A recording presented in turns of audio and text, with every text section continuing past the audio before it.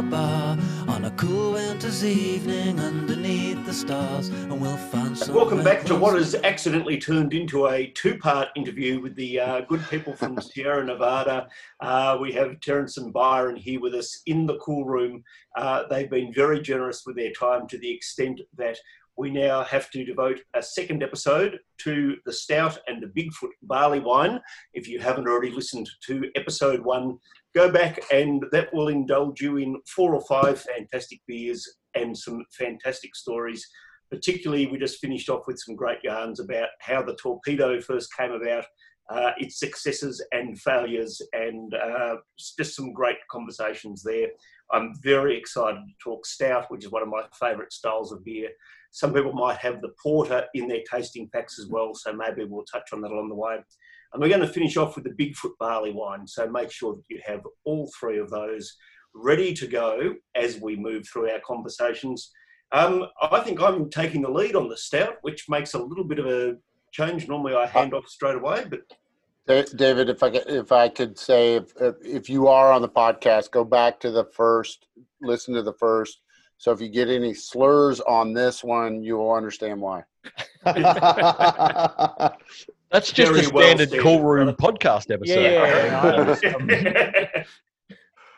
Yeah. We're starting here with this episode with the Stout, but am I right in saying, guys, that the Stout was actually where the brewery itself began in terms of those? Yeah, and actually, if you look on the label, there's a little building on this. What a lot of people don't realize is Stout was actually the first beer that Ken brewed. But when we talk about our 40th anniversary, November 15th of 1980, it wasn't the start of the construction of the brewery. It was the morning that Ken fired up and made Stout. And so that's what that's harkening back to. So the first beer we made was Stout. Ken won't admit his favorite beer. I'm going to guess that it's the first beer that he made. It's a hilarious story of a 8-hour brew day turning into like a 16, 18, 20-hour brew day. But yeah, this is back to our original roots as Stout. Yeah. Yeah. The image that's actually on that bottle is a rendition of the actual building that still stands to this day. It's on Gilman Way. I think it's been renamed, but it's still in the same location. It's a tire warehouse and Asian food store now. Yeah. No. The Asian food store is right next door, and I shop there. Yeah. The original brew house, we actually got that back from Mad River Brewing Company, and we had that actually on a trailer. It is now mobile, and prior to COVID, we had a plan to take it across the United States and brew in different locations and brew 10-barrel batches on Ken's original brewery. We did get one brew down in Berkeley, and Fieldworks actually fermented it and made a beer out of it.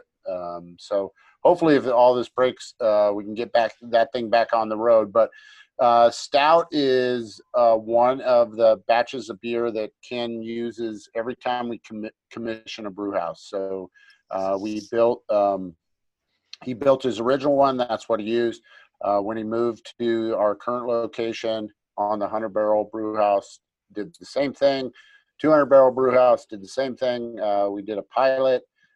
We did the North Carolina brewery. And then when he fired the original brewery back up, it was another Stout. So it's just something that kind of runs in our veins. I think it's an amazing beer. It's a true, I think, American style Stout. It's made with Cascade hops.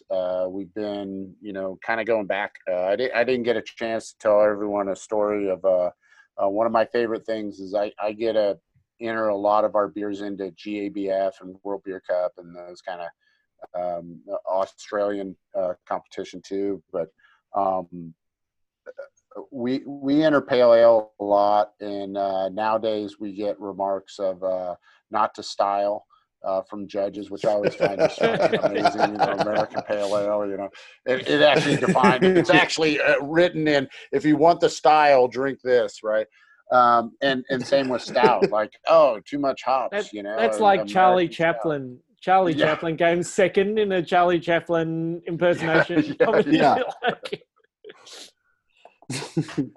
I think that's funny about the beer styles too, because we did the same thing of the last beer we're gonna have, Bigfoot, and would put this in American barley wine, and everybody's like, it's too hoppy, it's too hoppy, it's too hoppy. And then one year we decided to put it into Imperial Red Ale, where I believe it took the silver. Oh, so if you're out there trying to win beer competitions, it's more like, put it in, do some math. If you want to put it in a really flooded category, put it in IPA. But well, it's one of those you gotta start reading the judges, as it goes. But so getting to this beer though, I really want to talk about this beer because I don't drink this that often. So I just popped this and I'm loving the kind of tobacco notes, a little bit of chocolate, a little bit of what I like to say is ashtray. And I say that with approachable ashtray. No, with a heavy heart.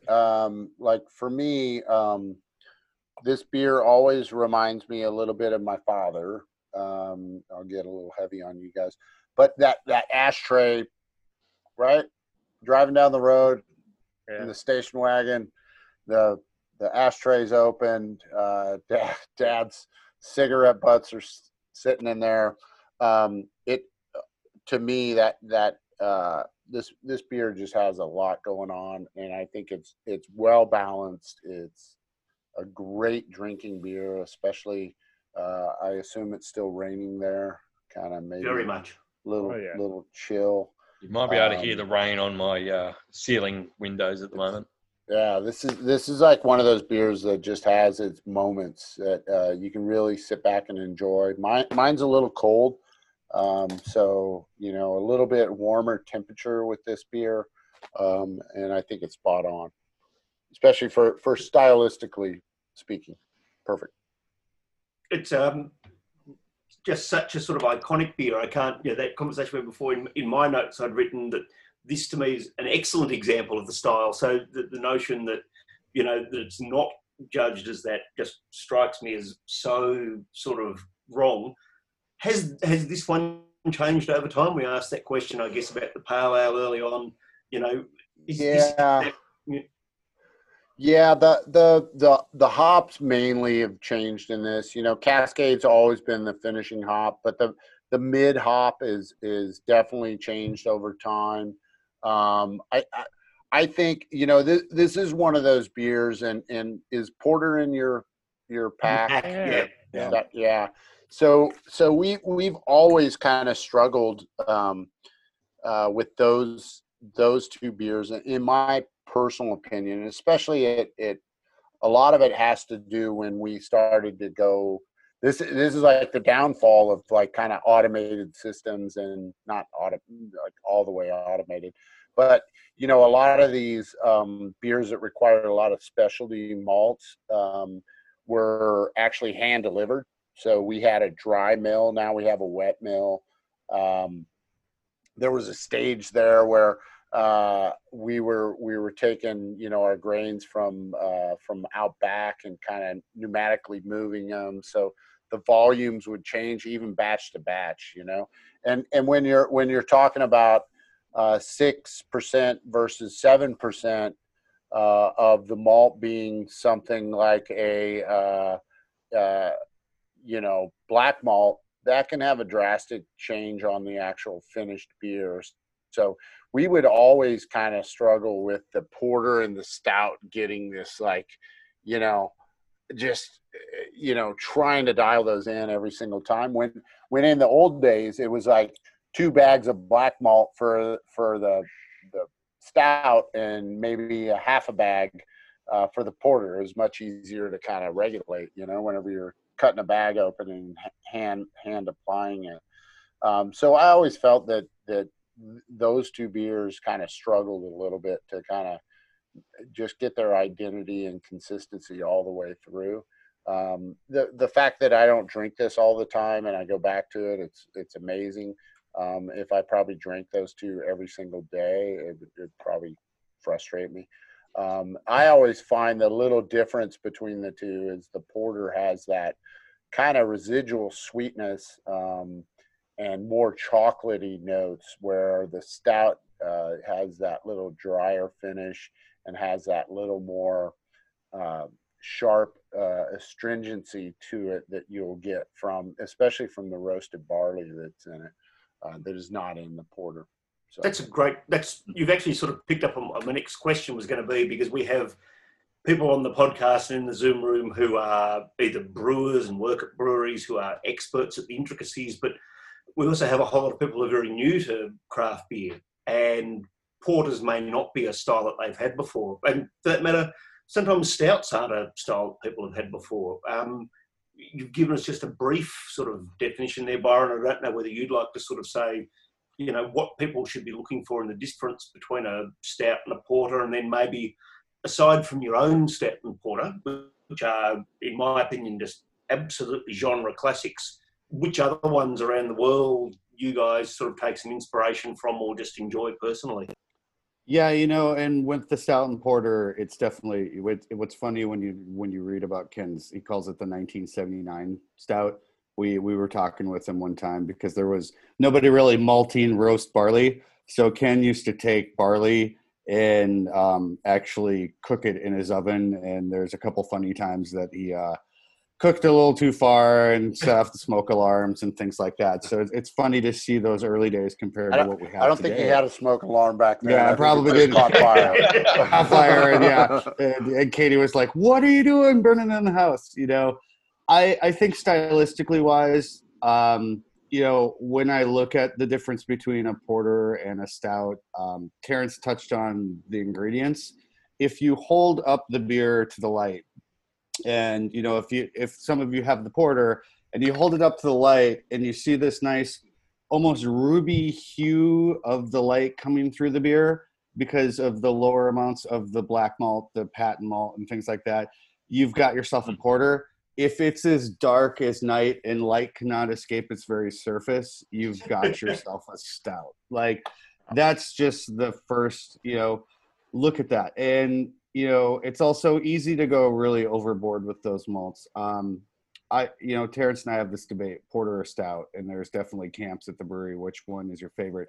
It's basically, do you want that nice chocolate note, or do you want that tobacco, you know, note to the end? I find our stout is one of my favorite stouts, and not because I work here, but because a lot of the stouts that I've tried, and, you know, it's very easy on a 5-gallon setup to use half a cup too much of roasted barley and go from that nice, you know, humidor finish to that astringent, almost burnt flavor. Like, you know, trying to eat something that my dad barbecued, because he's the kind of guy that like roasts it to the point of where, you know, it's carbonized on the outside. So, you know, that's the difference between the two. And, you know, to each brewer, to each their own. But I love our stout because it's got that nice, almost creamy, you know, nice tobacco finish to it all without being super astringent. So and even in the glass, it continues to be that creamy sort of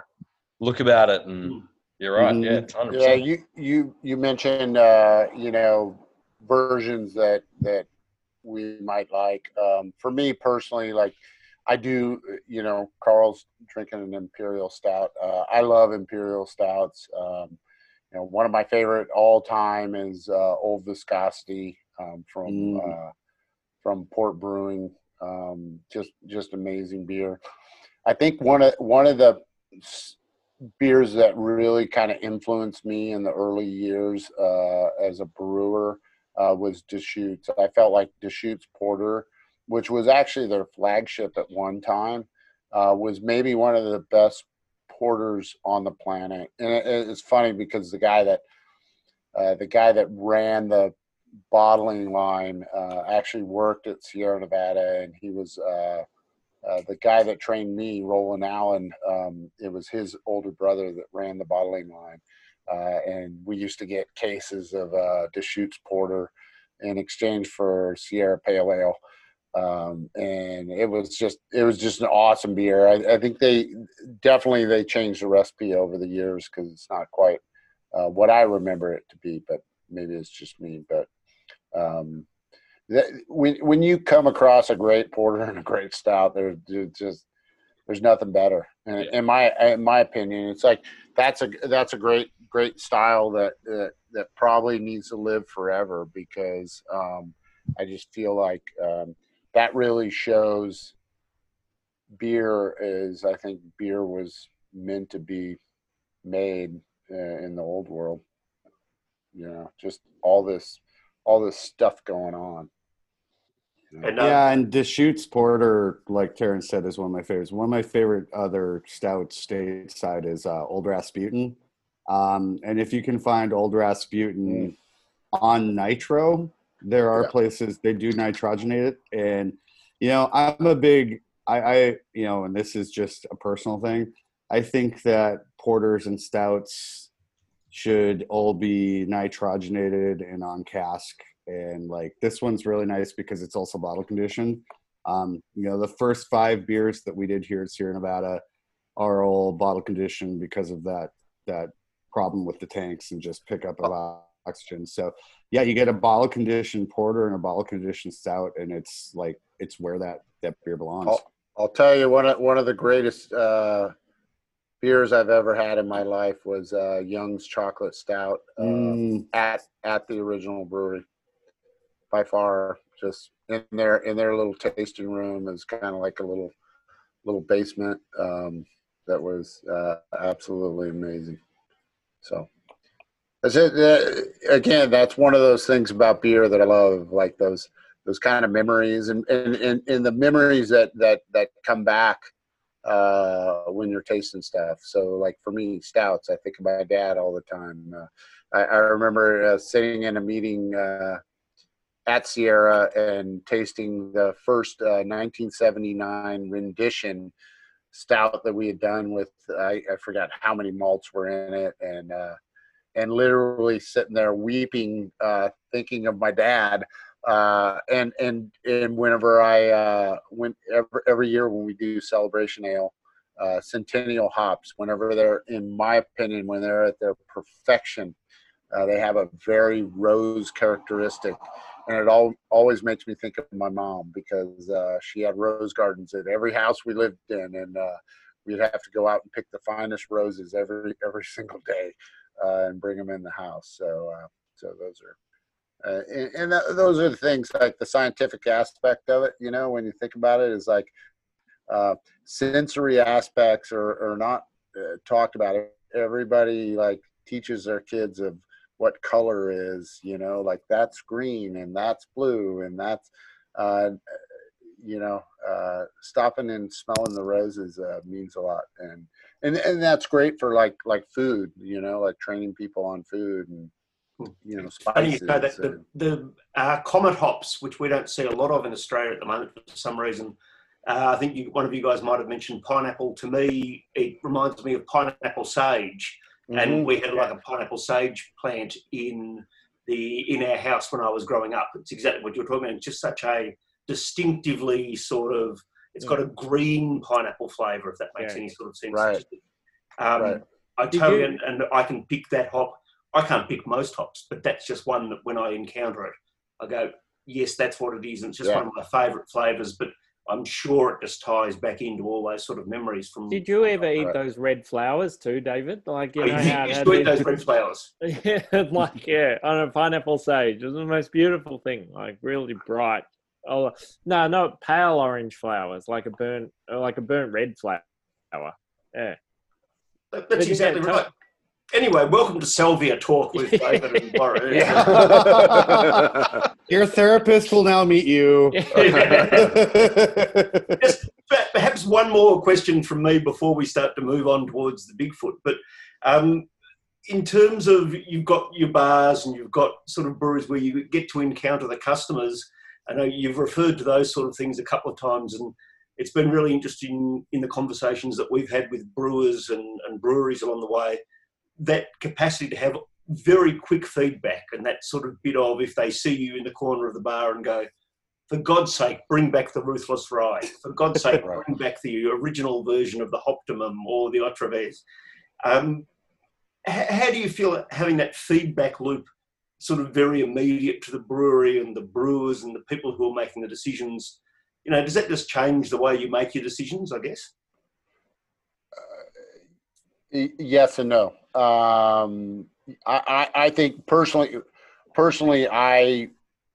I generally repeat everything that I hear that resonates to me, right? And the passion, right? So I've been there 26 years, and we used to they stopped giving out the award. It was called the heartbeat of the company, and I won it twice out of 3 years. So, and it was just one of those things of like, I bleed Sierra Nevada, and that's what I'm into, and I love hearing what people have to say about our company, whether it's positive or negative. Because if it's negative, I think we need to listen, and we need to change, and we need to figure out why that happened, right? If it's positive, we just need to build on it, right? And so for me, I love hearing what our consumers think and want. Some of them are, some of the, Ruthless. I'd love to have Ruthless as a seasonal again. Oh, did I bring it up? I'm sorry, I must have. No, it's one of those things. It's like, it was one of my favorite beers. I remember, when we entered it and won the gold medal and at the World Beer Cup, and it was like, it was a phenomenal beer, and it's still a phenomenal beer. That's one of those things, like with seasonal beers, whenever you keep coming out with a seasonal beer, the problem, in my opinion, one of the problems is the kind of fickle consumer and I don't know if fickle's the right word, but that consumer that, and I have friends that are the same way. Like literally, I don't know if this happens in Australia, but I got friends that literally buy beer to taste beer so that they can have one more notch on their untapped. Yeah. Ranking, We have right? what we call the Wheel of Beery Mystery at the pub. Right. Which is that basically for the second week that the beer is at the pub, right, someone could walk in and go, I could say to them as a publican, you loved the Optimum last week. Would you like to have that this week? Oh, no, I tasted that last week. And so you can't sell a beer to someone who loved it again. And being an old timer, my opinion doesn't matter because I'm an old timer, and that's not how I think.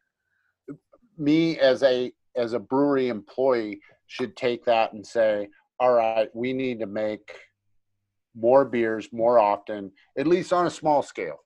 We can't do that as a company and be as big as we are and just constantly change stuff. It's just, it couldn't happen that way. But, or have a giant spinning wheel where people have no choice as to what they receive. Yeah. So that's how we get rid of those last bits of every slab. Well, I've always wondered. I've always wondered if breweries actually take the same beer and actually just put a different label on it. That's surely whatever. Are we still recording? I know I'm being recorded. But anyways, it's you have to listen to both positive and negative, I think, and so getting back to what you were saying is like, yeah, definitely you gotta hear what they have to say because it's important inevitably. I think, and you guys probably have this down there, and if you look at the cans nowadays, it says family owned, operated, and argued over. Yep. And it's funny for those of us that have worked for family companies. We tend to have a problem that a lot of companies would pay, $1 billion in consulting fees to have, is that we all care.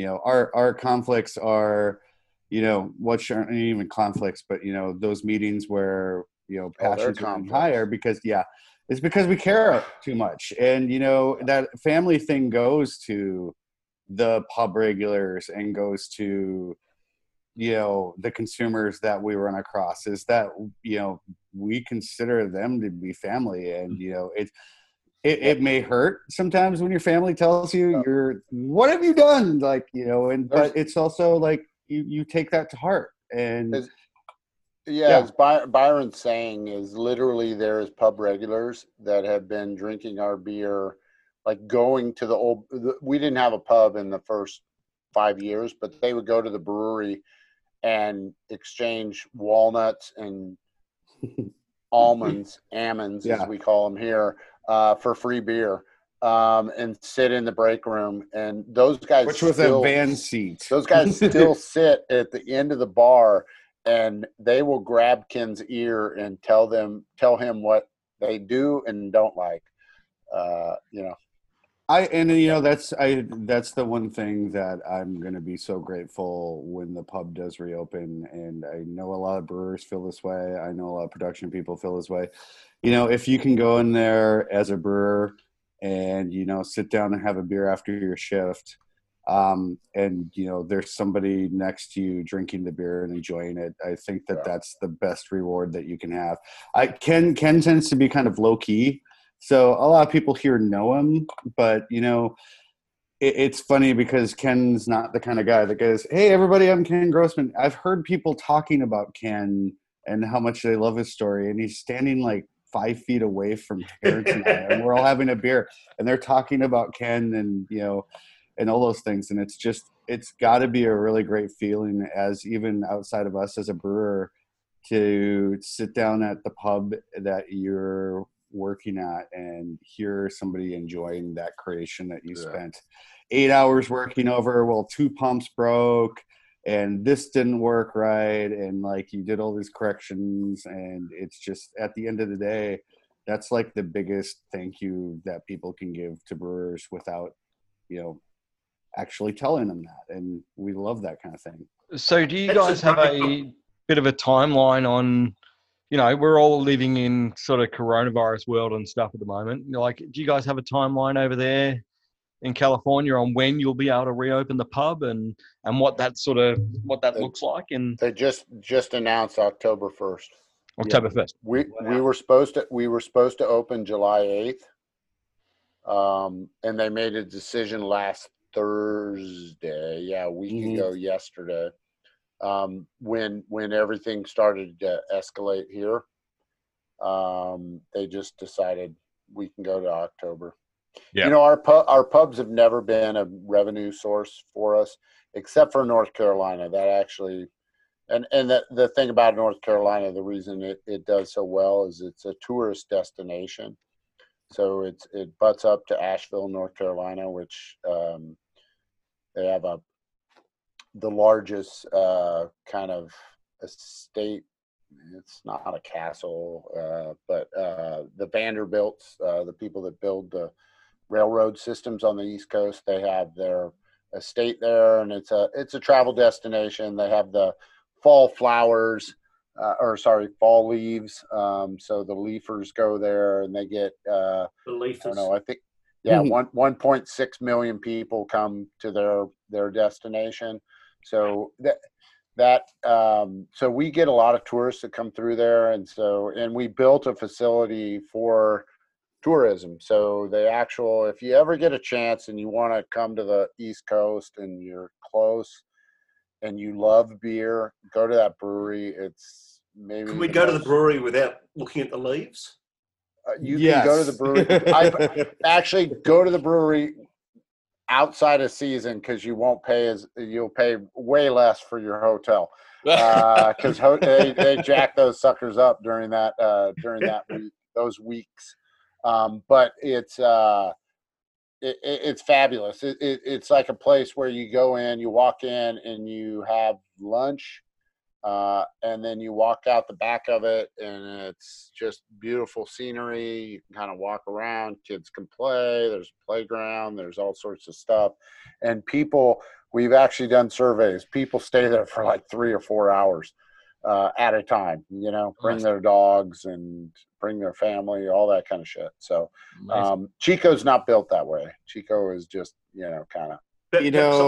Chico is like Ken bought a studio apartment and then built a house on top of that, and then built another house on top of that house on top of that studio apartment. There's 2-story doors that go nowhere here. Terrence had an old office where on the outside there's 2 doors, but only one door works. The other one's walled up.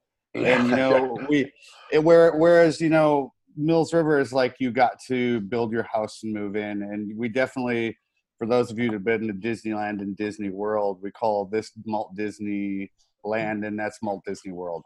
We've got the old school rides, like we might have the Mr. Toad's ride that might break down every half an hour, and it's kind of like this weird historic thing, whereas Mills River is like the brand new thing. And they're both amazing facilities. They're we get people, before this was going on, we would get people that would day trip up to Chico, and Chico's not on the main drag of anything. I think if Ken had, but it's the community that we have in Chico, but we're not on a main interstate, whereas North Carolina is. We've got some cool historical things, but North Carolina's got the Biltmore, which is this ginormous, huge mansion.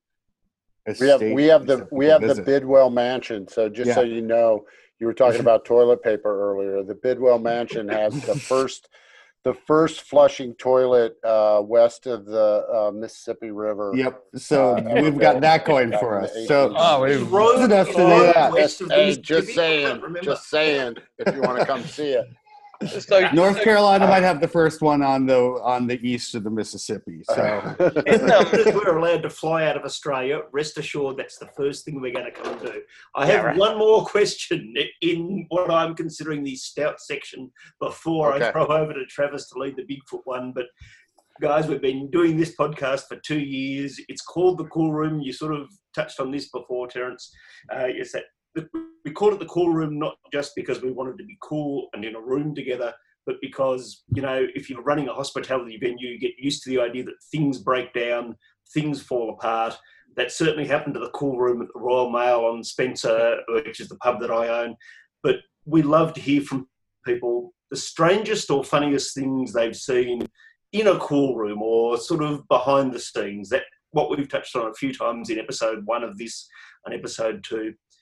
The funny bits of running a venue and running a brewery that insiders experience all the time and that outsiders love to hear a story about. So do you remember a time that you've seen people doing things in a cool room that they shouldn't have been doing, or, just licking something that shouldn't have been licked?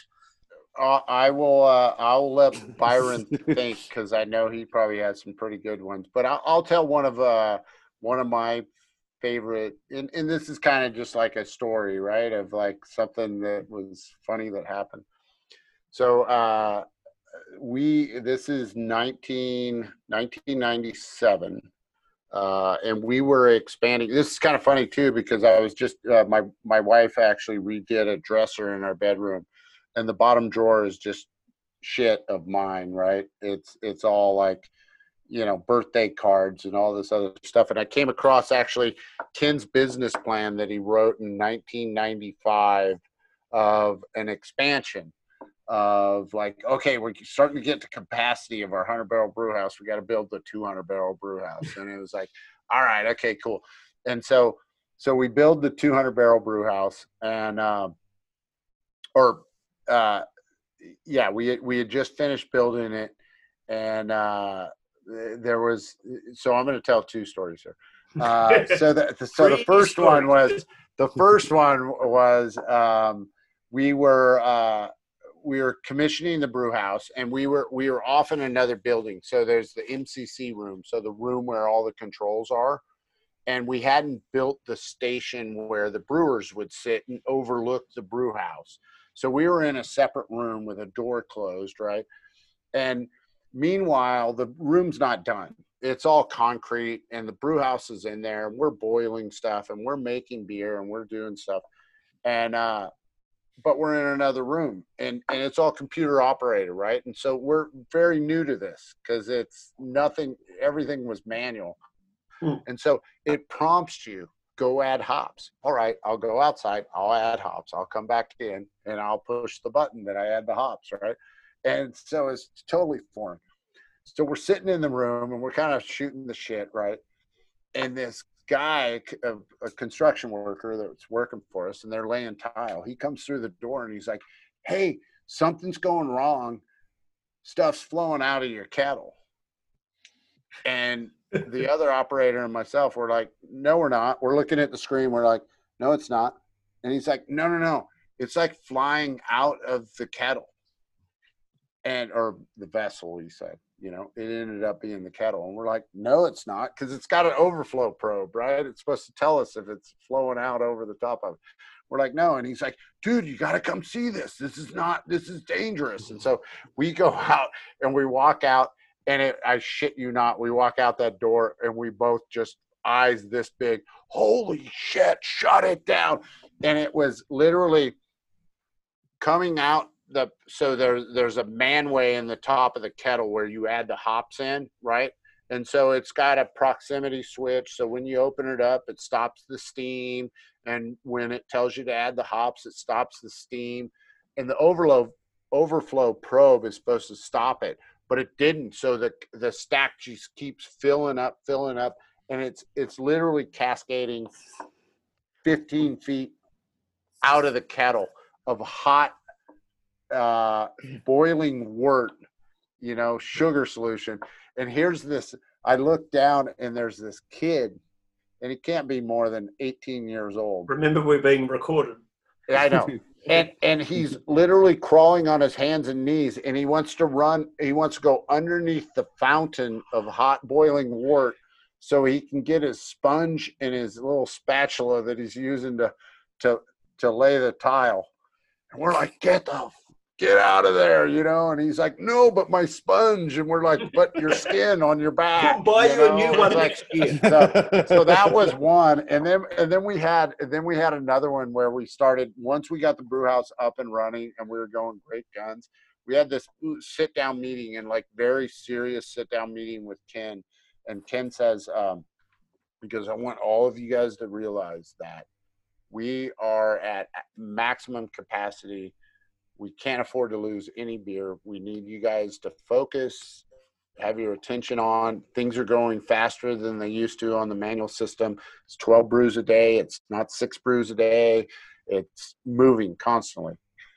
All of us sitting there, and I'm a supervisor, right? And I'm brewing, and I'm shutting down the brew house for the week. And I ended up starting the CIP process, which is the cleaning process. And I didn't walk my loop properly, and I didn't drop a tank. And so I pumped hot caustic up into a tank that we had to dump. And so I sat there and just went, "Oh, shit." And so Monday morning, I had told my boss, and he's like, "All right, we'd shut down." And so Monday morning, Steve Dressler goes, "We got to go up and talk to Ken." And so I go up and talk to Ken, and Ken is not one to cuss. And I went up and I said, "So I ruined a 400 barrel batch of beer because I pumped some hot caustic into it." And he looks at me and he goes, "Did you listen to a fucking word I said?" And I'm like, "Yeah, I did, but I screwed up, So anyways, those are my fiasco moments. So that's pretty great. And I got to hear the word cuss, which is one of my favorite American words that, Yeah.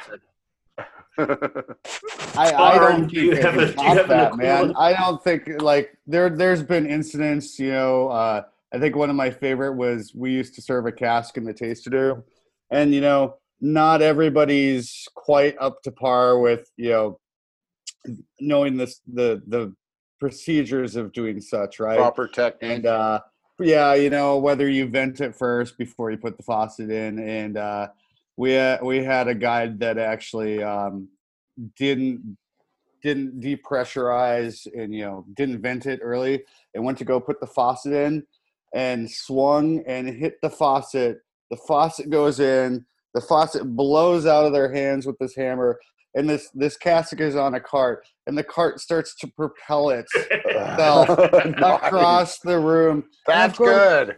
you know, of course, the funny thing is, it's like when one of your friends is like, you know, getting, you know, something's happening, and you're all laughing so hard that you can't help them, and you're just laughing so hard, and it's blowing beer everywhere, and just it was like everybody was just dying of laughter, and this poor person just felt terrible, and like, but you know, it happens. There's a lot of good. It's not an It was episode for of a the Cool great. Room It was without an for a explosion. great story.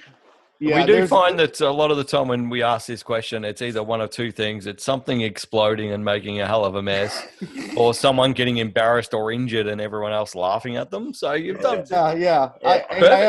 I have an old coworker. She tried to kill me 3 times, not intentionally, but tried to kill me 3 times. One was by blowing a red light. Another one was beer sticking to the mat, and I almost fell and bit in the taste room. And then the third one, we have this beer bike. You know, it's this giant 14-person beer bike. It's got a radio, but of course nothing. You have to explain on it. what that is. Yeah. It's a huge 14-person self-propelled giant, like It's built bike. on a BMW, BMW 2002 chassis. But it's got this battery to run the radio. That's an old school battery. You know, it's a sealed battery. The damn thing weighs like 35, 40 pounds, and it's above your head. And hit the speed bumps, and I felt this rush behind my head, and then looked behind me, and the battery had jumped out of the tray and just like fallen right behind me. And I was like, okay, the beer bike is like those the German. I don't know if you've ever seen them, the German style ones. And Ken has Ken's a tinkerer, and so he's got a buddy in town that does welding, and so they got together one night again on a napkin sketch and designed a or pedal operated beer bike. Yeah, it's built on a Beamer chassis with an old Ford transmission on it. You have to get everybody to stop pedaling when you shift gears because there's no clutch on it. And we used to take people. We do this program called Beer Camp where it's like 3 days coming up here, brewing your own batch of beer, and that. It's funny because the third day, which is also the day that everyone's been kind of hitting it hard for 72 hours. After lunch, we make them get on this giant beer bike and pedal around. So it's our little piece of torture for everyone, but it's a good exercise after you've been eating pub food for 3 days and drinking a lot of beer. But yeah, it's I think Terrence added that just to torture the campers a little bit. Speaking of, sure. So by the way, do you guys have pub food at your place? Very much so. Yeah. Yeah. So since I've been working from home since March, and this is hopefully won't ruin your business. I've lost 20 pounds just not eating pub food. Well, I've gained 20 pounds from all the beer I've been drinking. Drinking the same amount, just not eating pub food. So the thing for us in Melbourne is that we're allowed to open for 6 weeks. Then we've just started. Sorry, we were shut for 6 weeks. Then we were allowed to be open for 6 weeks, and we've just started a second round of lockdown. So that's the bit that's sort of kicking in pretty hard for us. We were hoping to have 50 people live at the Royal Mail on Spencer with us today. But, you know, we'll get through that. Yeah. We're going to move on now to the Bigfoot. And So we Travis just is going to had, ask some questions about that one. But I'm going to ask one even before Travis, who I can just see can't wait to his first one in. But chomping at the bit. Yeah, Byron, I'm holding up the bottle next to the image of you, mate. Were you in any way involved in doing some artistic modelling for the Bigfoot bottle? You know, we actually. What's funny is Ken. I call it my long lost separated at birth twin brother Bigfoot. Ken likes to spend late night shopping on eBay and Amazon for collectibles. For a while there, he was collecting Bungreamers. And all this stuff on which is, you know, for the barrel to redo the hole on the barrel and like all this crazy stuff that Ken buys, right? Spends late nights on eBay, and one night he ran across what I can only describe as a taxidermist with too much time on their hands that took As opposed to the really busy ones? Yeah, you Yeah, know, right. taxidermists, if you've ever met a taxidermist, they're a strange bunch, right? They're like glass blowers and all these things, right? I imagine you being a taxidermist. A taxidermist, yeah. You know, can't do the guts, right? But he took a mannequin and covered it in buffalo hide and sold it on eBay for as a Bigfoot statue. And of course, Ken ran across this thing, and Stan, who used to work for us, used to do all the logistics, was telling me, he was like, I was in a meeting with Ken, and about 2 minutes into it, he's like, I know Ken long enough to know that Ken's got something else on his mind. Like he's listening to you, but he's like, he's waiting to tell you something. And Stan's like, Ken, he stops halfway and he's like, Ken, what's up? And Ken's like, Stan, I have to have you go pick something up. And went to go pick up this Bigfoot statue that Ken bought on eBay late at night. And I always joke that that's my twin brother when we bring the statue in. The resemblance is uncanny. Like, yeah. It comes in on the release. That is one thing. Yeah. Is Ken's little thing he likes to do is get on eBay, and one of it is those that actually sell kegs. So you'll find people trying to sell Sierra Nevada kegs, which are our property, and he'll hound them. He'll troll them. He'll troll them straight up. We had a grow get busted, and a bunch of us noticed the pictures in the newspaper that they had a couple kegs and a couple CO2 tanks with the orange and green stripes that they had been using for nefarious purposes. And Ken called up the Chico or the Butte County Police and reclaimed them. So we're going to get onto this. Ken sounds to me like he's very similar to another brewery owner here in Australia that owns Moo Brew in Tasmania named David Walsh. I would love to get Ken and David together side by side to see what antics they can come up with, because this dude is the most eccentric person you'll ever meet. Has a tendency at the brewery in Tasmania of just floating around the bar, and no one actually knows who he is, so they don't recognize him. But he'll just stand next to you at the bar and have a beer and start chatting to you and wait for you to say something about the beer. And he won't tell you who he is. He'll just sort of filter across. And there's a museum that exists in the same space as the brewery. And you'll constantly, every now and again, you might see him walking through the place, but most people don't recognize him. He's sounds like Ken and David might be a match made in heaven. Yeah. All right, we'll have to follow up after this and get well worth looking into. Collaboration. How did he make his money? Do you know the story about how he made his money, Jeff? I do know how he made his money, and I'm not sure if it's the same way that Ken might have made his money, but he was basically a professional gambler. Oh wow, that's awesome. That. Well, you kind of are as a brewer anyway. Yeah, right. It's not that big of a transition. It's Okay, we're going to move on to the Bigfoot.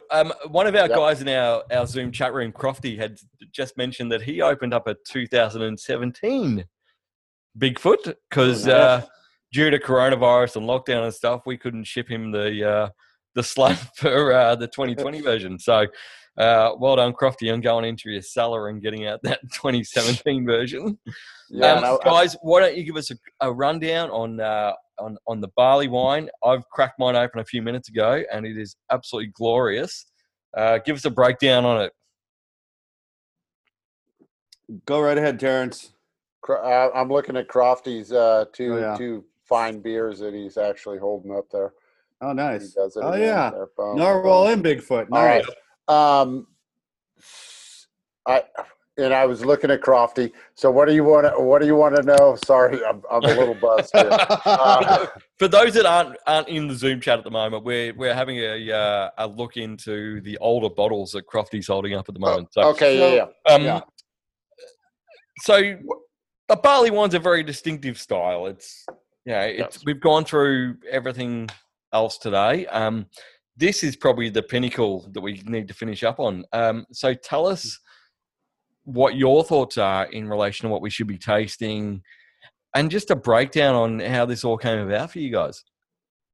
Well, so Ken was always into kind of big beers and big flavors, and I remember when I first started working there, like the way the employees explained it to me was Celebration is 2 pale ales, Bigfoot is 2 celebration ales, right? So it was always that kind of building off of the other beer and making it more than what the other one was, right? And so for me, like our barley wine, like right now, this 2020, those that are actually drinking it, this is where I feel it starts hitting its pinnacle for me, and that's my personal opinion. But I might come back and taste this in 4 years and go, shit, that's really good.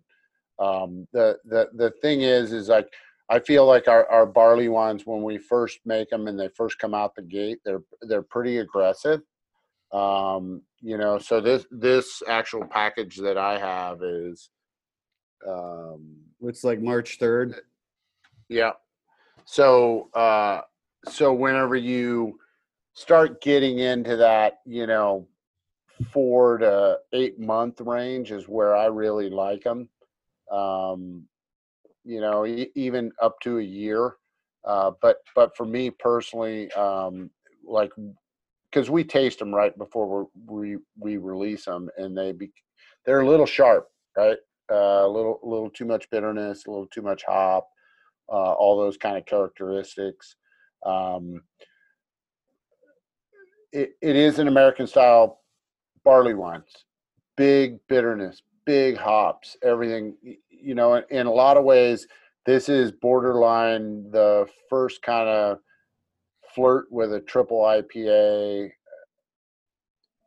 stylistically. Triple IPAs have changed where there's no caramel malts, and the hop characteristics have changed. But in essence, to me, it's kind of like the birth of that kind of style. As Bigfoot ages, though, I love the tremendous changes that it goes through. The sherry notes that come in.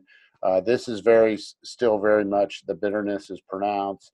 The piney characteristics, kind of a little bit of fruitiness. This is bottle conditioned as well, so you have that kind of coming through.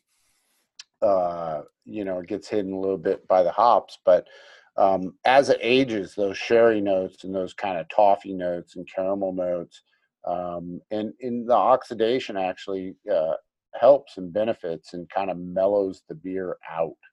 So, and that's the beauty of like this beer is like sometimes I'll do a vertical tasting of these, and it's like, all right, some of the years weren't as good as the others. It's just, to me, that's one thing that the beer industry probably hasn't done as well as the wine industry, right? The wine industry, it's like, oh, the 87 cab was just amazing, right? But Mother Nature screwed everything up in 88. So we're still using, ingredients that were harvested from fields, and they will have variations. And that's what I love about tasting beers that have been aged over time. So I am a Bigfoot fanatic. Terrence knows this fact of me. You here in Chico, I have a house. A lot of houses here don't have basements. Luckily, although when it rains a lot, I find out why a lot of houses don't have basements, and I'm down there with a shop vac vacuum below water. But the reason I'm saying this is I'm able to actually store a lot of Bigfoot. In fact, over the 13 years that I've worked here, I have probably a dumb amount, right? I can build a little fortress to hide behind of like 3 or 4 years of Bigfoot from every year over 13 years. And, it's my little fortress to hide in. Right. And, I've come around a lot with Bigfoot, right? I loved obsessively when I started in the beer industry, doing verticals, tasting them and all that. And, I love it from when it's fresh in the tank. I call it 0-day Bigfoot. We have these big dish bottom fermenters. And if a fermenter was a person, it would take a restraining order out against me because I'm always around the corner, like looking to see if the ice is formed on and seeing if it's ready because it's got these big bags of hops floating in it. And I love to try it I love to try it after 6 months, a year, 3 to 5 years, it gets more of like almost Belgian, if a Belgian double and quad had a baby, and I kind of felt like sometimes like if after 8 to 10 years it stopped. And Terrence and I were down in the Bay Area a couple years ago, and somebody brought us a 15 and 18 year aged Bigfoot, and it was phenomenal how different it was starting to pick up. Like one tasted like brownie batter. And this beer it's big. Like I love the barley wines. Bigfoot's always been one of my favorites. It's there's kind of a hack that happens with brewing with this, is that when we were originally brewing on the 100 barrel system, which is a fully copper system, you got to remember this is a scrap metal copper system that was from Germany, that was designed to do what, like 12 maybe 14 degree Plato my box once a year. It wasn't designed to do, I believe this starts at like 24 degree Plato. So what we do is we start with a beer, and we boil it for 3 to 4 hours, and we take 100 barrels and reduce it down to 65 barrels, throw it in the opens, let it ferment out, which if you're ever looking for a really cool video, we have a time lapse of Bigfoot fermenting in the open fermenters. And then we transfer it to the dish bottom tanks with some hop socks, big giant bags of hops floating, carabinered up in there, and let it just do its work in there. And that's the barley wine style. It's one of my favorite styles. It's kind of what I cut my teeth on, and it's big, it's bold, it's got enough caramel. Like the thing I really love about American barley wines is I find sometimes with American IPAs, without that caramel and without that flavor to it, it's a little too much for me, but I love that balance that it has. And, I just love to sip on this beer. I go once a year on my Bigfoot diet, which I didn't do this year because of everything that happened. And I don't drink any other beer except Bigfoot, which a lot of people are like, oh my God. But, instead of having, over the course of 6-7 pale ales or torpedoes sitting by the campfire, I'll have 1 or 2 Bigfoots because I just love to sit there and sip on it. Yeah. So, yeah. Yeah, I was talking a little bit about that with like, pale versus Celly. Pale is Cascade, Celebration Ale. You're getting your Centennials and Cascades. And with this beer, this barley wine, you're getting Cascade, Centennial, and Chinook. I know I've brought it up a couple times of like that pine wood characteristic. I don't even know if Australia, you guys have pine wood. Is there pine wood there? Yeah, but not often used in brewing. So Yeah. Okay. Yeah. it's just that kind of that woody. Sometimes I get cedar notes off of it too as well. And I don't even know if you know what cedar is, but okay. Yeah. I'm going. It's funny. I was talking to somebody. They had worked and lived in Australia for a couple of years, and we were making jokes about knifey spoony and all this shit, like dumb American. Everyone loves knifey spoony. I see you played it before. Yeah, yes, and he used to describe, and it's funny because there's always these things kind of lost in translation, right? And he was always describing malts with like this biscuit note. And he'd always get this funny look from people and be like, biscuit notes and stuff. And then he realizes like a year into describing it, everybody's like, well, what kind of biscuit? Like a chocolate biscuit? Like an oatmeal biscuit? Like M&M biscuit? And he's like, what do you mean? What's an M&M biscuit? And he realized that this whole time he was describing cookies. Yeah, that's right. That's right. Yeah, it's pretty funny. Yeah. Looks like your apparent obsession with huntsman spiders, which has got to be said are the least scary spiders that Australia has ever produced. Oh, yeah. So you were worried about huntsmans and pythons. There's nothing to worry about in terms of huntsmans and spiders. I can name you 10 very scary spiders and 10 very scary snakes. All I remember is the video in 8th grade of cane toads. That's you just step on those and you move along. Yeah. Golf clubs work really well. you know, getting into your car after your window's been open and pulling down, I don't know what you call the visors, the windscreen visors, and this huntsman just drops out onto your lap, and you're just like, You just then flick it out the window and be done with it. It's sitting on a it's sitting on a toilet, and suddenly a redback like crawling onto your thigh. No, Warren, I have genuinely been sitting on a toilet and realised that there was a brown snake that had curled around the base of the toilet. Oh my God! Browns are probably the fastest snakes in Australia.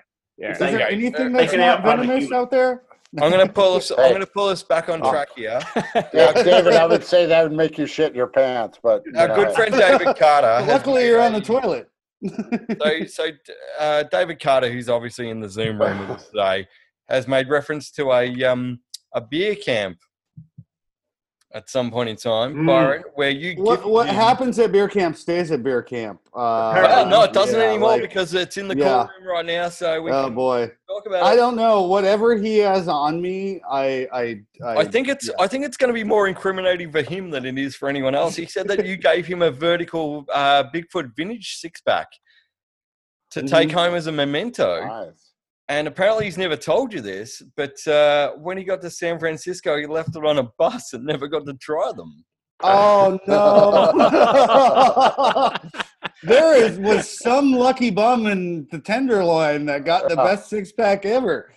You know, that both of those, you know, we had the original beer camp with everybody from Phoenix Beers, which to this day, the collective hangover that happened from those days hanging out still haunts me to this day. But you know, that was the night we were all at the Banshee at 2:30 in the morning. They're talking to me to go to San Francisco, and then we had a consumer beer camp and went down, picked everybody up, brought everybody up to Chico. It was like a 4 or 5 day thing for me where I slept for like 4 or 5 days afterwards, but it was so much fun.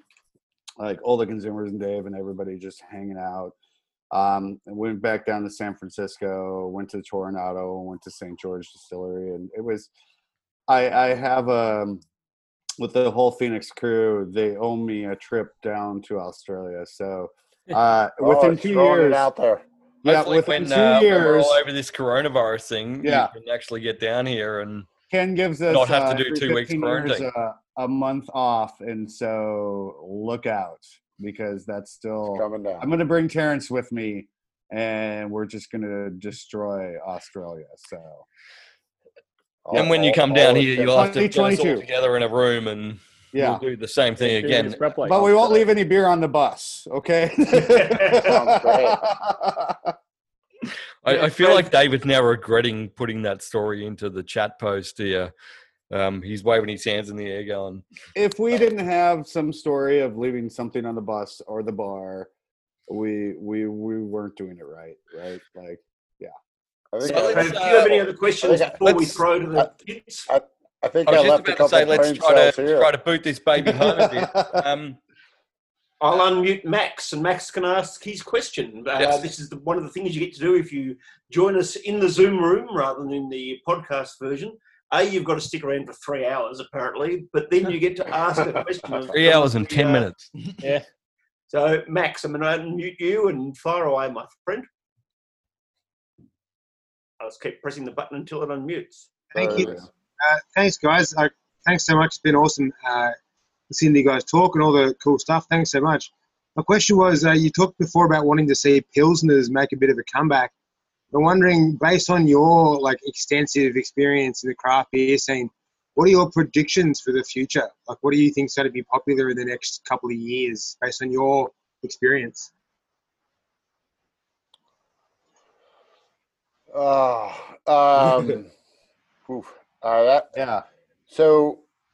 you know, I would love to see simplicity come back to the table. You know, like I said, Pilsner, pale ales, basic traditional styles of beer.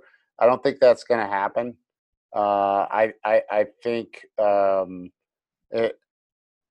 you know, when you look at, you know, a lot of the research actually says that what's actually going on in the beer industry right now is what was happening in the soda industries and what kids were doing, 15 years ago of, fruited non-alcoholic beverages and fruited waters and all that kind of stuff. So, you know,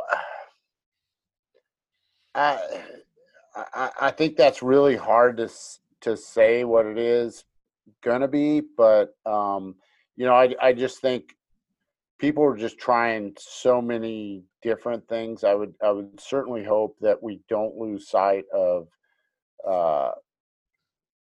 traditional beer styles in general. So Max, I mean, I don't know how to really answer your question other than hoping for what I want to see. Right. So I just think it just keeps changing so frequently, and milkshake stout.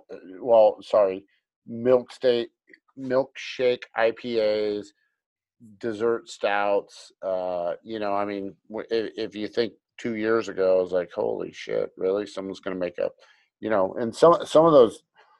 I've literally tasted beers with friends that taste like slushies and taste like smoothies and things of that nature. That maybe that's the way it's gonna go, is like smoothie style, where there's just massive amounts of purees of fruits with alcohol in it. I don't know. I think the way that you're describing, like, your idea of what a good future for beer should look like, with like that innovation plus the classic styles, sounds good to me. I think that it's, I think there is I think part of what Terrence is talking about is a lot of different breweries. It's difficult to stand out, right? It's difficult to, be part of all these breweries and have your own, like, not pale ale, but have your own flagship, right? And I think people are grasping for these things. And I don't know, honestly, what I believe is happening, and this is just me, philosophically talking, I think people are coming back already. And I think a lot of that can show itself in a lot of breweries' core brands that were failing or fading, or, not just having the robust numbers. People are coming back to what they know. And so, we go on this rubber band of craziness into, like I touched earlier, 50, 60 ABV beers. And then do you find those anymore? No. We go on this, I'm going to do 100 IBU. I'm going to do 300. I'm going to do 1,000 IBU, and people find that they can't necessarily drink a second one. And maybe that's not a sustainable business practice to have somebody order one beer. But I feel like, people are just overall coming back to what they know, and there is that comfort to it. So I see, everyone returning back to, I hope stouts, because there's a flavor. I know that people sometimes get scared, but the 21-year-old drinker is going to want to drink the same thing that I did when I was a kid, and wanted to drink an IPA because my dad was drinking some mainstream Pilsner. I want something boom, and a lot of the people would look at a stout and be like, oh, that's too scary, and maybe the 21-year-old drinker will want that Russian Imperial Stout. So that's what I'm hoping for. That's just, my hopes and dreams of the beer industry. But yeah, if we had a crystal ball, it's tough. And by the way, Terrence and I were also commenting that we love your basement. So cheers, Max. That is a wonderful beer basement. Yes. Wherever the future goes, I want to drink there. We want to be in that basement drinking soon. So yes. I'm going to move things along just because we've got a few questions from people in the Zoom room, which is fantastic. We've had one quick question that someone didn't want to ask publicly, which was, Terrence, can you confirm the size of the batch you had to dump because of the caustic? Oh, it was 400 barrels. Yeah, so very little, I think, was the... yeah, it was... Yeah. That's It was- 800 kegs of beer. Yeah. My worst brewing story is having to lose the 300 litres that I lost in the ill-fated Metallica beer thing, which we won't talk about right now. But that's a very much more concise version. James Connell, are you ready to be unmuted and to ask your question, my friend? As question number 2, then I have Carl, then I have Corey. I might have one or two after that, but then we're going to have to wrap things up, guys, because people have been very, very generous with their time. Jay? Yeah, ready to go? Yes, mate, go for it. All right. My only real question is in regards to your thoughts on the large expansion of craft beer in the States, in some aspects of the world, in the last 10, 15 years, and whether that mass amount of new breweries is a good thing or a bad thing, considering there's such a small market share that everyone's fighting over in that kind of area. And then you throw into the other factor that some of the new breweries coming through are not keeping up with the same standards as some of the guys in the past, as you were talking about before. Beers not being released if they weren't up to snuff, basically, and they're getting dumped. You know, some new breweries coming through aren't really keeping that sort of mindset. Do you think, in all essence, it is too much at the moment? Is there too many new breweries coming through? I don't think so. Like, if you're talking about per capita, like you can look at other countries that have, like Belgium and stuff has a higher per capita. We tend to believe that a rising tide raises all ships. Right now we're, admittedly in some rough seas, if you will, with a lot of breweries out there. I don't think it's a bad thing.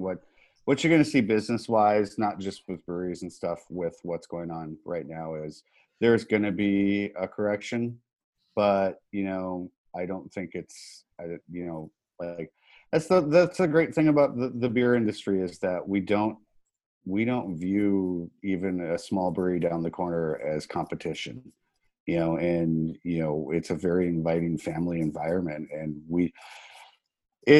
it's gonna hurt us if we see those breweries start to close. We were seeing before this some of the legacy breweries. I mentioned Bridgeport before this. It was really hard for somebody that lived in Portland in the late 90s to see Bridgeport close. So I think there's adjustments. Like, there's growing pains in the Indian industry. We're kind of, as an industry, as craft, the gangly teenager.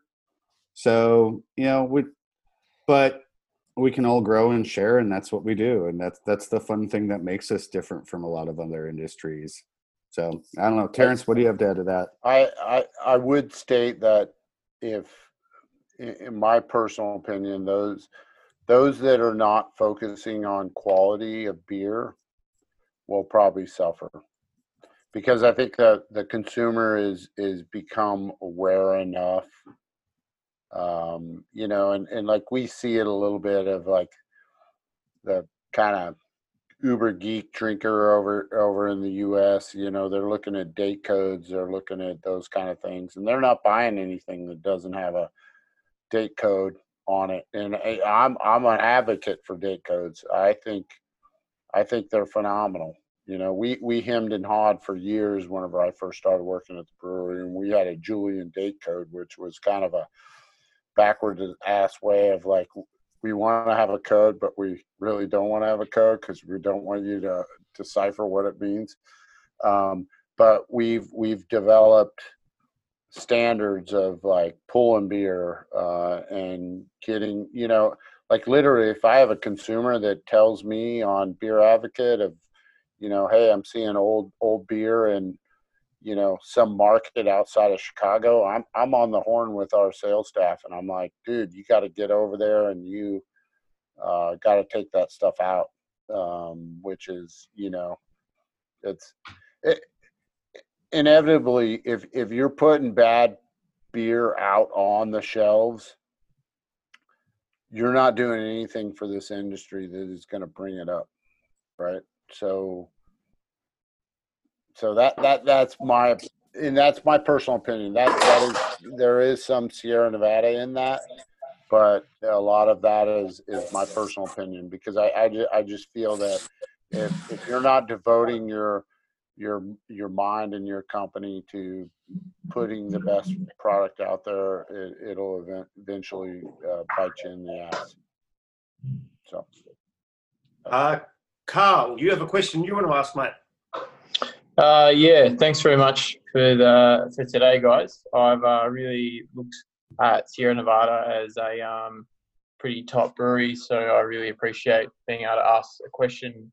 Being someone that's a little bit newer to the game, I've entered it pretty organically through Hospo, but I've only been kind of brewing now for, I guess, the last probably 2.5, 3 months, just before the COVID kind of thing really started to kick in here. I guess on that, I was going to ask, from experienced brewers as yourselves, what advice you would have to someone like me who is new to the game, or even home brewers themselves, of any advice you have, or also maybe not what to do, like what to try to avoid as a brewer.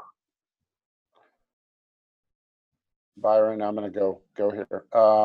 So study, read, don't hesitate to ask questions, especially with your peers in the industry. Try to join as many kind of chat groups. Try to get involved that way, because that's only going to expand your knowledge. And really, for me, one of the things I've always told people that entered the industry, especially our own staff, and what was taught to me whenever I was young and coming up, was trust all your senses. So it's everything. Like if you're brewing and and this is not going to apply to everybody here, and I apologize, but sounds, smells, anything like that, a pump winding, a pump cavitating, knocking noises, things that are out of the ordinary, always question them and always wonder what is happening at that point. Follow your pipes through the whole brewery. I don't know how big your brewery is. At that time, whenever I started at Sierra Nevada, one of my first experiences was it was a German panel. I didn't know German, so I had to write out what everything meant on the panel. I had to walk every single line of, like, okay, that goes through that room. Now I walk into that room. Okay, that pipe goes to that tank. That goes, so that when shit goes down, like where to go and what to close, what to shut down, and what to do, and just start understanding what things sound like, and start understanding what things feel like, and all that. Like my biggest thing is what we do at the brewery. We rub every single batch of hops that are come in.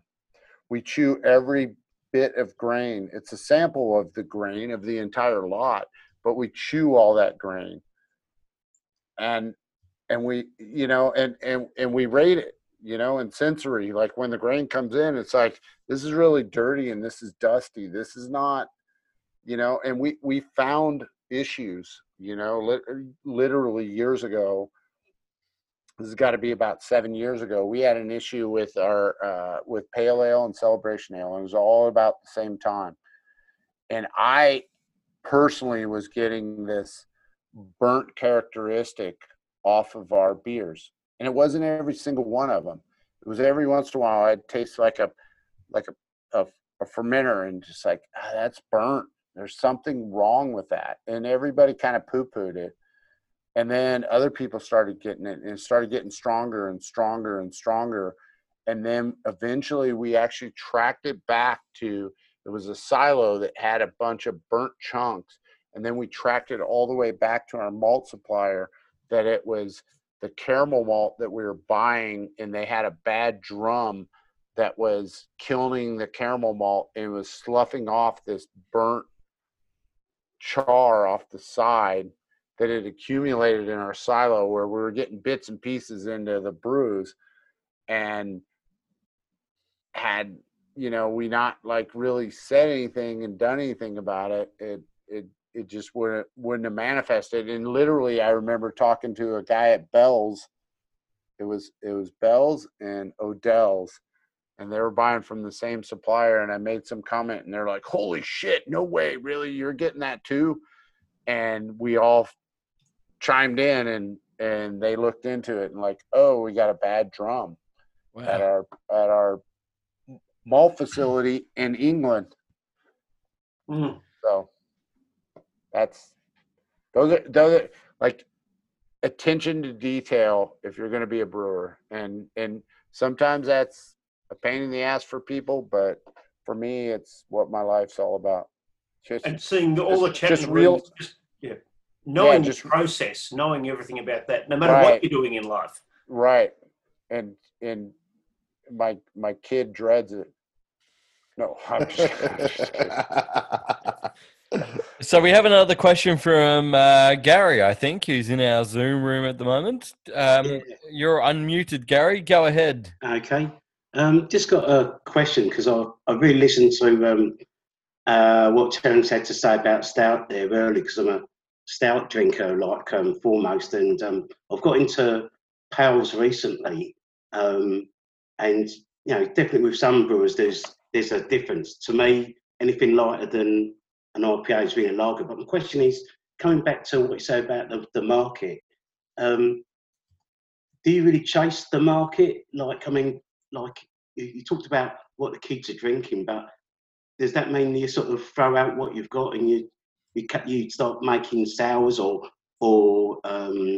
spritzers or whatever is the latest, or you hold true and wait for those customers, those true believers to come back or be born and come through the like their I don't know what you call it, but like through their wavering period, if the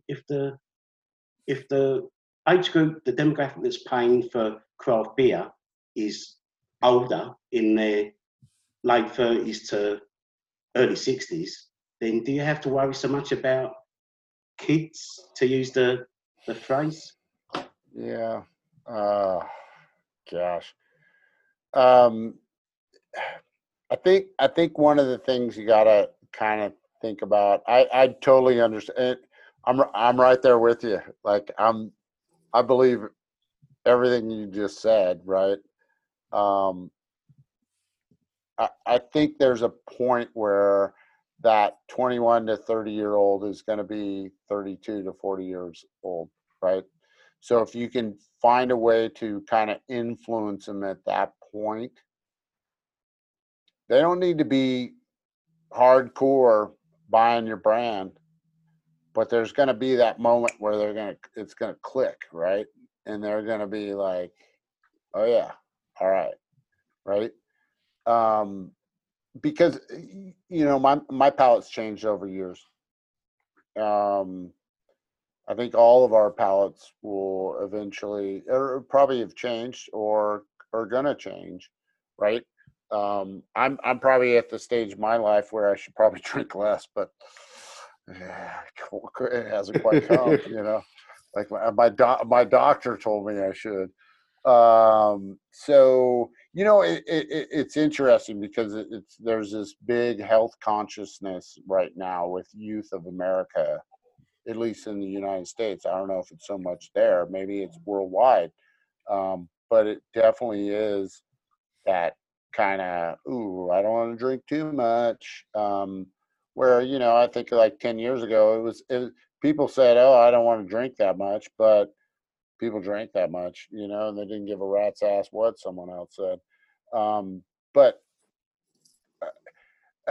I think, you kind of always got to listen a little bit, open ears. I keep looking around because the thing moves around. So Gary, you were down there and now you're over here. Yeah. I think us as a company, the size that we are, we have to have open ears. the one thing I want to, and I've been trying to stress a little bit, is like trying to develop a way that we can speak to everybody, right? And so maybe we have some brands that are not necessarily for people my age. We already have those, right? I mean, we have Torpedo is a fucking old man's IPA. I'm not gonna Quiet you. I'm not gonna lie to you. You know, Not 50 yet. and hazy. I'll give you an example. Hazy IPA. When we did a survey, and we surveyed like 1,000 people in the United States, which is actually pretty big for a company our size. We had 60% of the people that actually drank hazy IPA had never had a Sierra Nevada in their entire life. Never had a Sierra Nevada. Yeah. And in my mind, that blows my mind. Yeah. Right? I love data, and that's because for me, I cannot imagine anybody that actually drinks craft beer that has never had a Sierra Nevada, at least a pale ale or torpedo or a something, right? And so whenever I heard that, I was just like, that cannot be accurate. And they did it again, and 60% again. wow. And yeah, it's just it blew my mind. And so Hazy's opened up a window for us where we cannot, as a company financially, ignore that consumer, right? I'm going to kick over to James B for his question, and then I'm going to ask Michaela's question. So, James B, hopefully you're unmuted, brother. Yep. So, first of all, thanks for giving up your time to join us today. It's been awesome to talk shop with you guys. I guess one of the positive things about the situation with COVID is seeing local breweries kind of band together, come up with ways to not just keep their brewery alive, but also each other's. I'm just wondering if you're seeing a similar sense of community over in the States as well between fellow breweries. Yeah, absolutely. Yeah, there's been plenty of like really a lot of more in line of like, you know, I have seen where people are sharing ingredients, and you know, like right now there's like a shortage with cans, and we don't fall into that category because we don't use a lot of like blank cans, but there's like blank can shortage, other raw ingredients, but a lot of like what I've found is like success stories of what, you know, sharing what's working, what's not working as far as actually selling beer, because we've been in a lot of communications. Like I said, we're starting to open up an avenue of e-commerce sales, and like working with, you know, we've been talking to Modern Times that have been using e-commerce for since their existence, and that's pretty much how they make their revenue, and they share that information with us and Russian River. We've been, you know, I was on the horn with Natalie Salerzo, who is Vinny's wife, about, okay, what boxes are you guys using? Where are you getting them? What are you doing? You know, like all that kind of shit. So all that stuff is, yeah, actually going down, and it's been a, you know, let's try to help each other and as best we can, and try to all survive. So. Byron, you got anything to add to that one, mate, before we do the sort of the last question of the official show? Yeah, you know, that's the thing that makes me really love being in this industry, is like, you know, when you're in other industries, you view everybody else as competitors, and in no world in any other thing would we be calling, you know, if Russian River was some sort of other company, being like, hey, what are you guys doing? And they'd be like, you know, wouldn't give you the time of day, you know. And so I think that's one of the wonderful things about this industry, is that we're all helping each other. We're not like, you know, any other business outside of what American craft beer is growing is like, oh, I'd be glad to see those other 4 breweries close down because now I got that shelf space and people are like, let me help you with this packaging. You know, when Terrence brought up Russian River, they got the weirdest bottle mold on the planet. And like, you know, like which bottle will fit into this and how many boxes and like taping stuff up. And you know, it's even in trying times, it brings a tear to my eye, you know, to have somebody call or reach out to you and be like, hey, I need some help on this. And, you know, and to speak to Ken being like, help them out. Like, you know, give them that information. It's not a secret. So yeah, it's a weird situation to be in, but that's, like I said, one of the things that brings me back to why I love being in this industry is that we are there helping each other out. It's a weird industry or weird situation for all of us, right? Yeah. Like everybody on this Zoom chat could probably shake their head to say, yeah, these are some fucking weird times. Yeah. So I've got one. Everybody shake their head at the same time. That's a very nice way to start round things out because I've got one question left from Michaela, who typed this one to me and asked me to ask this one. But perhaps before I ask it, I'll do that little bit of wrapping up. Before I do that, can I say, for everyone who's on Zoom or listening in the podcast, thank you for joining us in the podcast. What we're going to do now, after I ask this question and we get these answers, is sit around. It would be completely acceptable, can I say to our guests, after 4 odd hours of interviewing, if you want to just switch your little cameras off and go off into the night. If you want to sit around and drink with us, well, that'd be great. There'll be a whole lot of people in Australia who are going to do that on the Zoom from here on in. And thank you to everyone who's been a part of it. It's been awesome that we've been doing this for 4 hours and the numbers of people who are watching have built up rather than decreased over that time. And I think that just speaks to Byron, Terrence, how great you are in terms of telling stories, bringing people in and wanting to answer questions and make a really interesting answer for people. So thank you for that. Thank you to everyone who else has joined us along the way. If you're listening to this podcast as your first ever Cool Room experience, then please follow us on social media, follow us on Instagram, follow us on Facebook. Let us know if you'd like to follow us on the email trail so that you can be part of our interviews with Deep Creek from New Zealand, and you can be part of Thin Man from New York, from Buffalo, New York, and from Kaiju, very much our local one. Terrence is holding up his porter. I'm holding up my porter, which is a great way to sort of drink all the way around the world at once. For me, before I ask Michaela's question, I've got to say, Sierra Nevada has been one of the very first international craft beers that I ever encountered. The very first sort of craft beer thing-ish that I ever did was with the likes of Owen and Oliver, who are online now. It was at the back room of the Flemken Bowls Club, and we just basically had cans of Torpedo, cans of Pale Ale, bottles of Torpedo, bottles of Pale Ale, all from Sierra Nevada. Got someone to take them out of the room, open them all up, and then we just had a discussion about which ones we could pick as to what we thought which was which.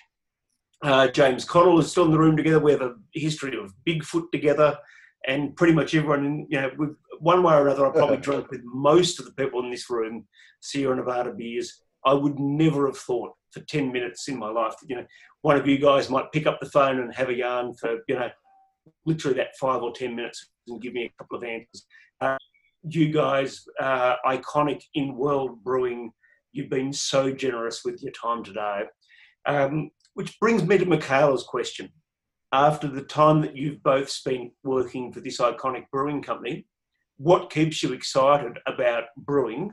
What keeps you excited about beer?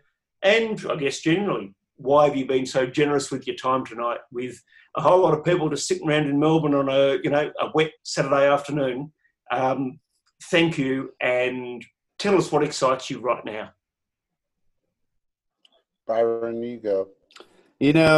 This has been where I am in this company, one of the things that I miss the most of is just hanging out with everyone and having a beer. And this is a lot of fun. I love doing this kind of thing. It's not something, as the introvert I thought I was as a kid, ever thought that I would find exciting and fun, but I do now. And it's at the end of the day, when it comes down to these things and hanging out and why we do these things, and people are like, why do you like to talk to the public and stuff? And I'm like, y'all are the ones that make sure my paycheck clears. And it's great. And yeah, I love working for this place. There are very many other people that I would work for besides Ken.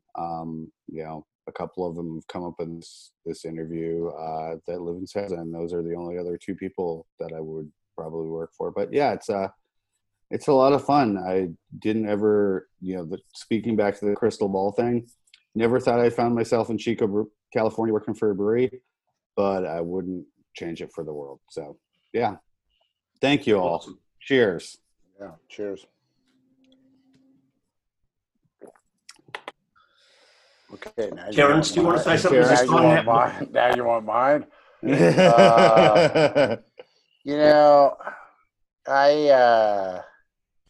I'm gonna go back a little bit, right?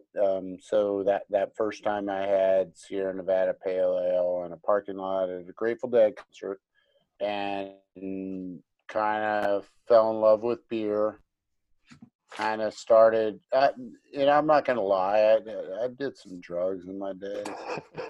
Probably still do a little bit, not very much, but that's most. Sorry, just to clarify, you went to a Grateful Dead concert and maybe you and he was sober.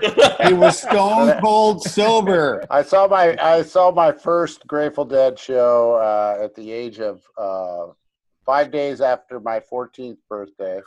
Wow. I saw him 238 times, mainly all in the state of California. All in the state. Do they of own California. a farm next to you or something? Yeah. And they had pot-laced biscuits. That's literally very few times for some people that actually saw them. But I had a group of friends, and I had an older brother, and we all partied, and we all enjoyed life and things like that.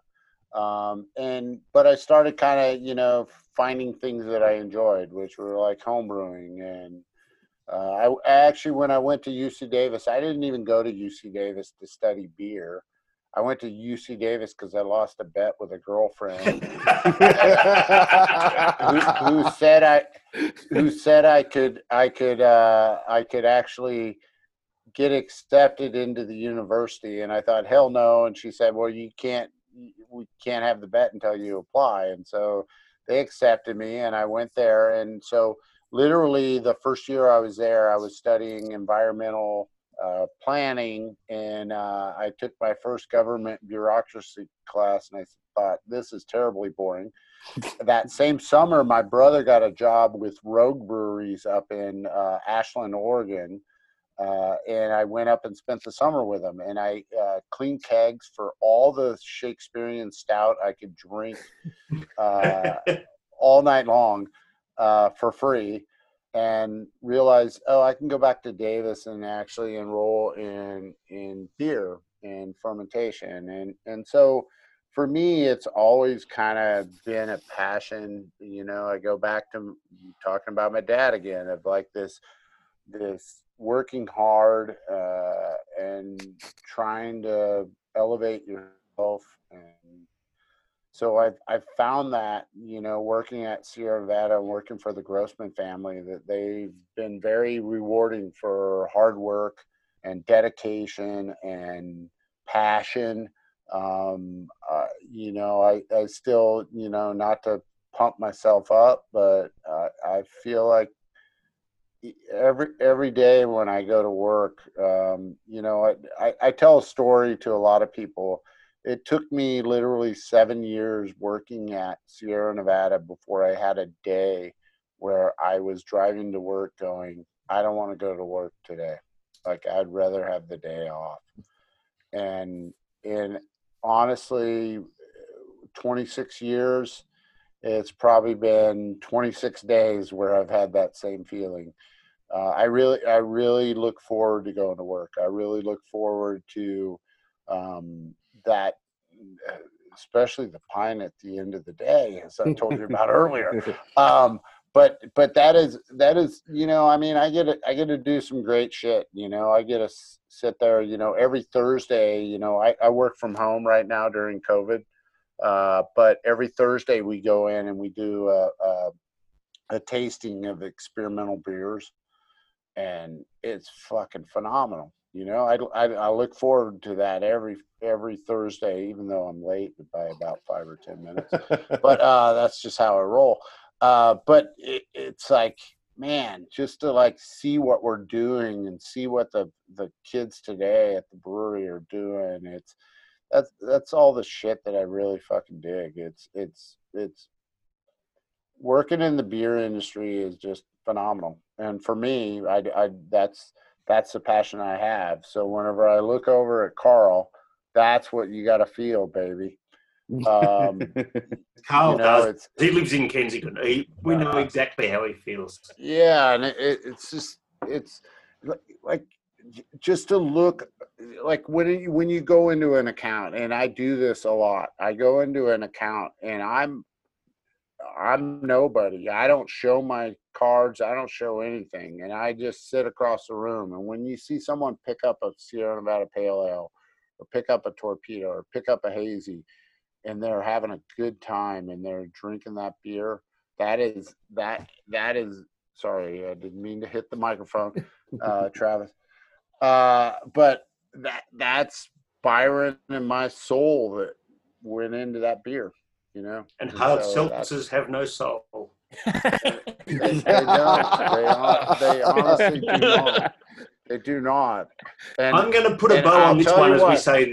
I'm going to tell you this, and I'm being 100% honest here, and I've been 100% honest this whole thing, and it might get me in trouble because it's recorded. Sorry, no one's parents listening. If we ever do one of those seltzers, there'll be a little bit of this heart that like dies. So.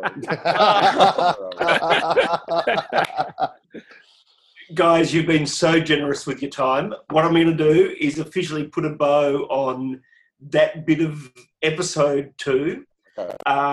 It must be now getting close to 10:30, 11 o'clock over there in the US. Yeah, my wife always knows that when I'm hanging out with Terrence, that when I tell her I'll be home at 9:30, she knows that it's going to be 11. Well, so what I'm suggesting we're going to do is that we put a bow on the second part of the episode. For people who want to sit around, we can all unmute ourselves. We'll have a yarn, guys over in Sierra Nevada. If you need to go, you've been so generous. I can hang out until 11. Oh, okay. That would be fantastic. And Terrence will then do it. Everyone who's recorded can have a choice as to whether we put out a third episode of a general yarn or not. But just recognise if you're part of it, you'll get a message from me if I have your email. And if you're talking on microphone, you'll get a message which says, do you want this third bit to come out? It's been such a great yarn that I want to continue the conversation, but also I don't want people who are uncomfortable with being recorded. So if that all makes sense, let's wrap up episode 2. Probably the best afternoon of beer discussions I've had in my life, to be honest. Cheers, everybody. 100%. Cheers. Cheers, guys. Cheers.